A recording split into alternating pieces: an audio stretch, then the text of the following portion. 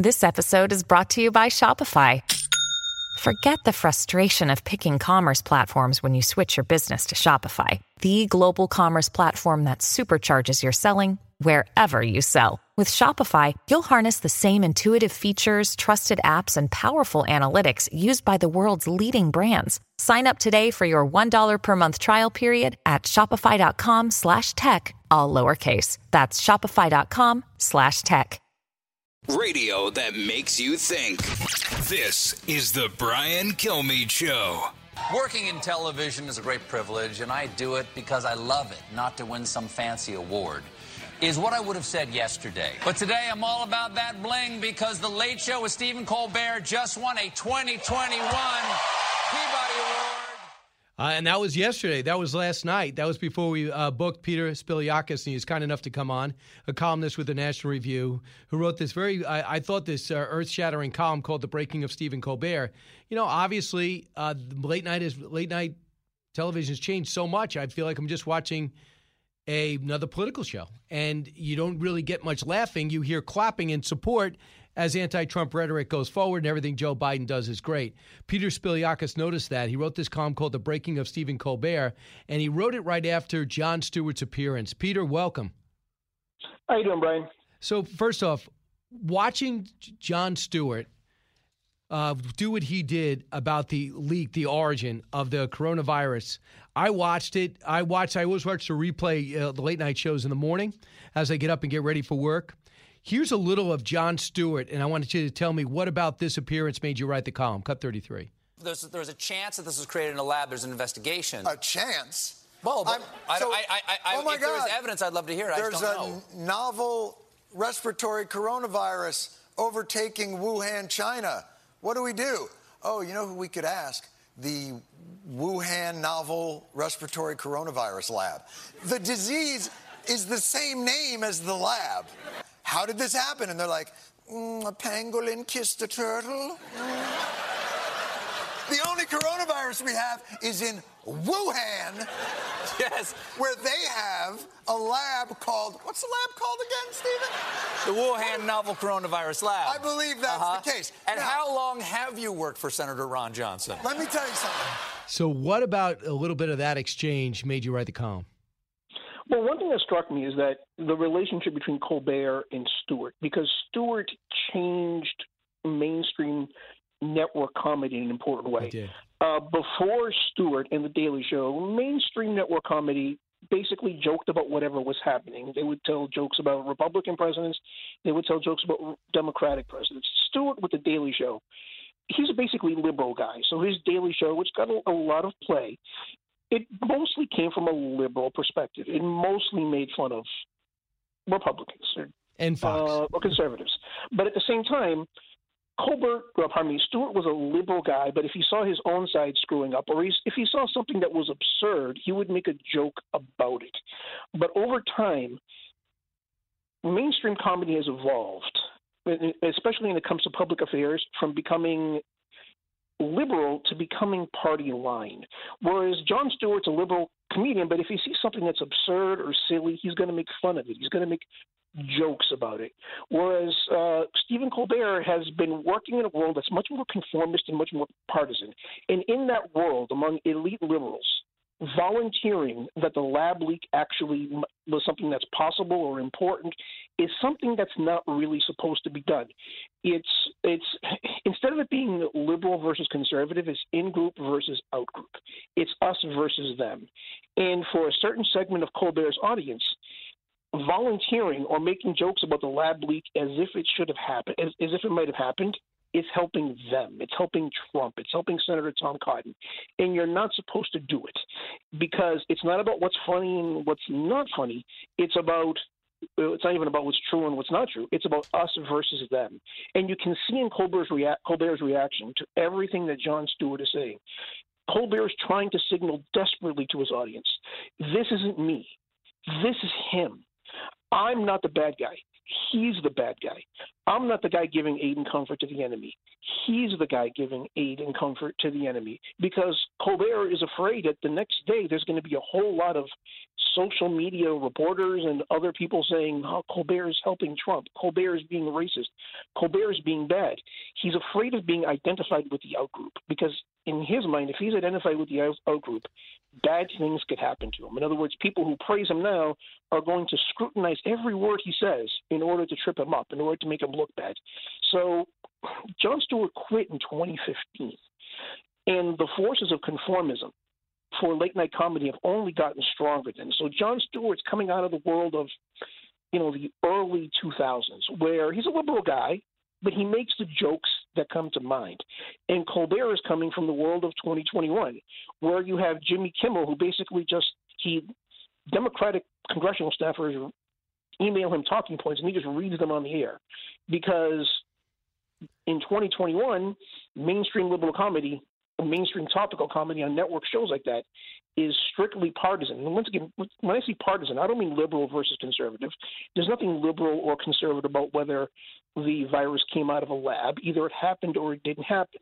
But it's us versus them. It's party line. And it's the way it developed that, saying that the lab leak might have happened or even joking about it is a bad thing done by bad people. And if you're doing it, you're being a bad person. And it doesn't even matter whether what you're saying is funny or true. I would have interjected, but everything you're saying is 100% right, and I don't think you can challenge it. But it's that's a great observation on your part. But I'll give you a better example that backs up your thought. Jimmy Fallon.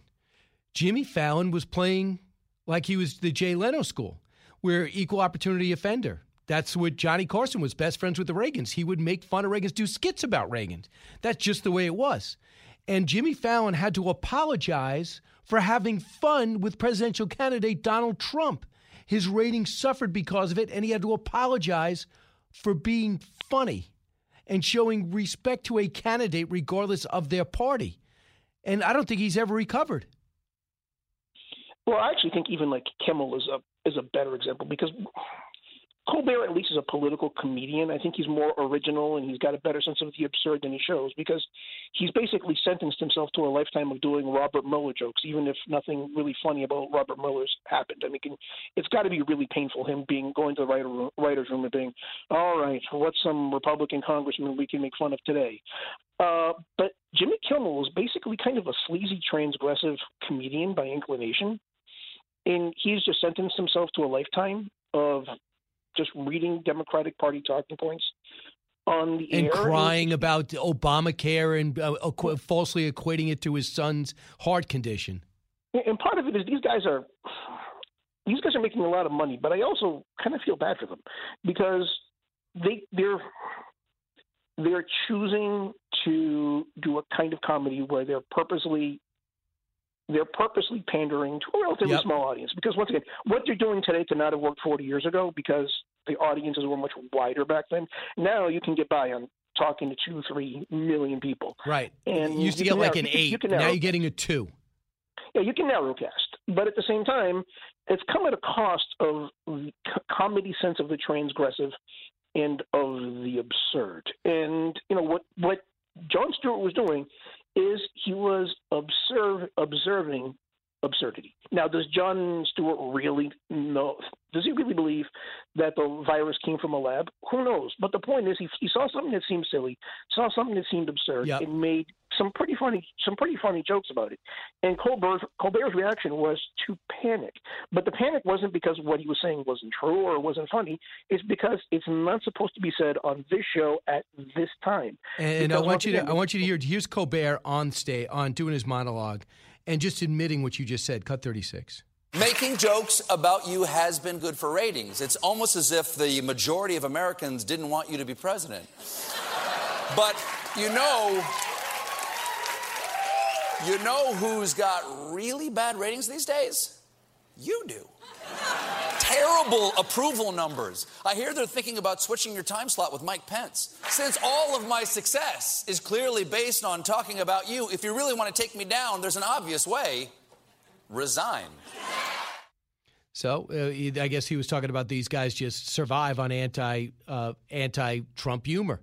All three of them do. And now Jimmy Fallon does too. Even you see you see James Corden come out and just hit 3 anti-Trump jokes. He's reluctantly because he thinks that's the only way to do it.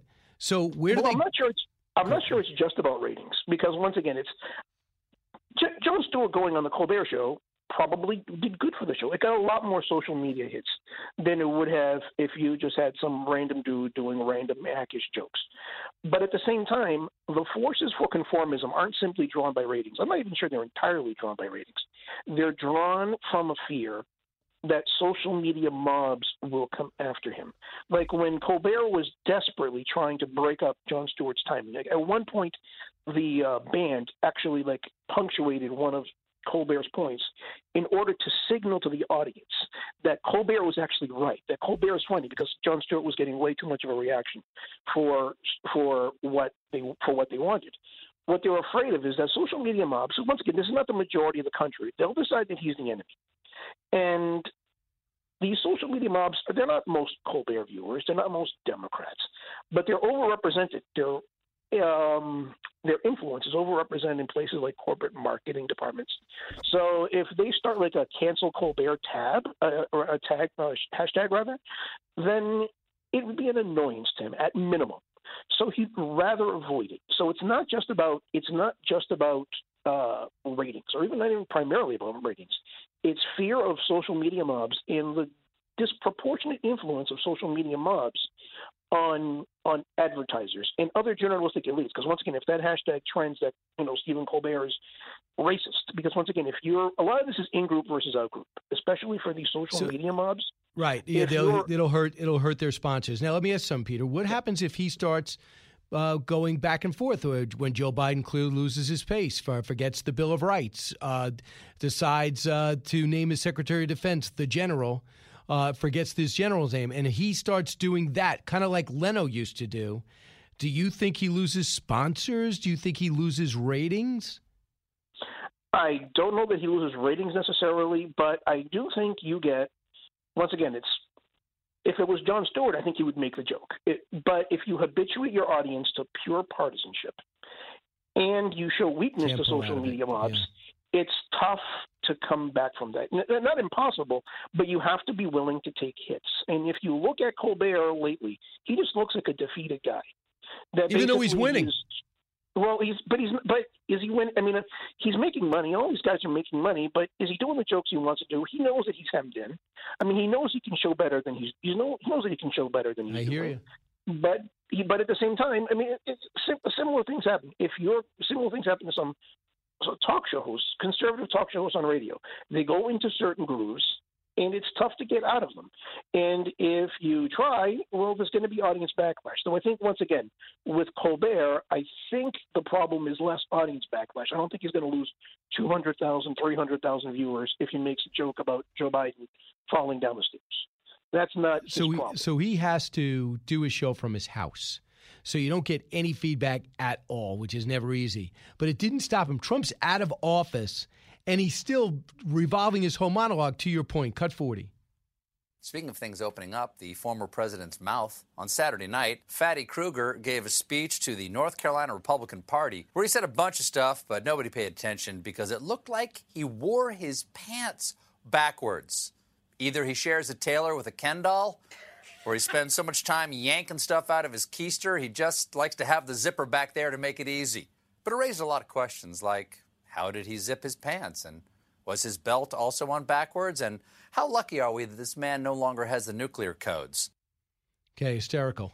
I mean, that's pathetic. Yeah, it's one of those things where you have to be embarrassed to do that material.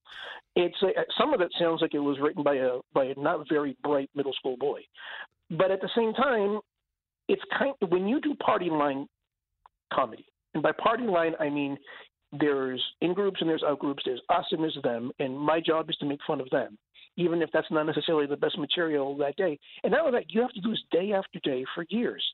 There's going to be times where you don't have a lot to talk about, and you just have to make do because you're purposely eliminating a huge number of potential jokes because your job is to be partisan, to follow a party line. And it's, once again, he's purposely made it tough on himself.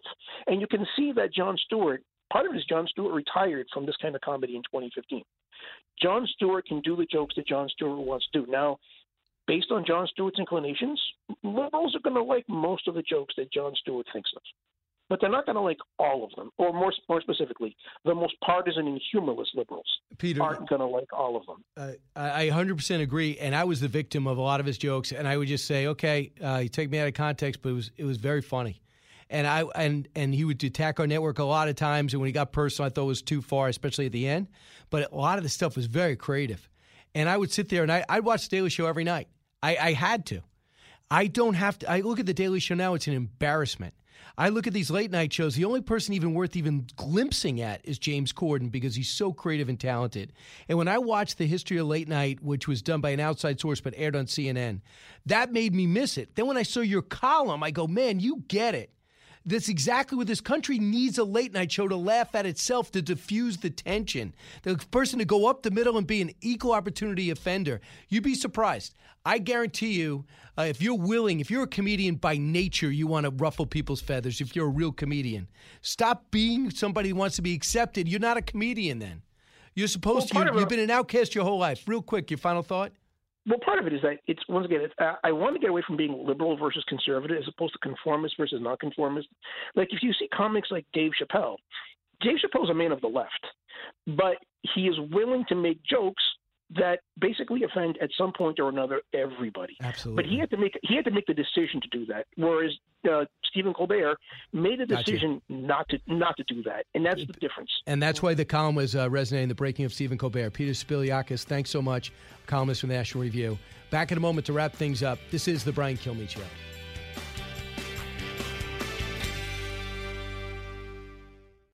From the Fox News Podcasts Network. Subscribe and listen to the Trey Gowdy Podcast. Former federal prosecutor and four-term U.S. Congressman from South Carolina brings you a one-of-a-kind podcast. Subscribe and listen now by going to foxnewspodcasts.com.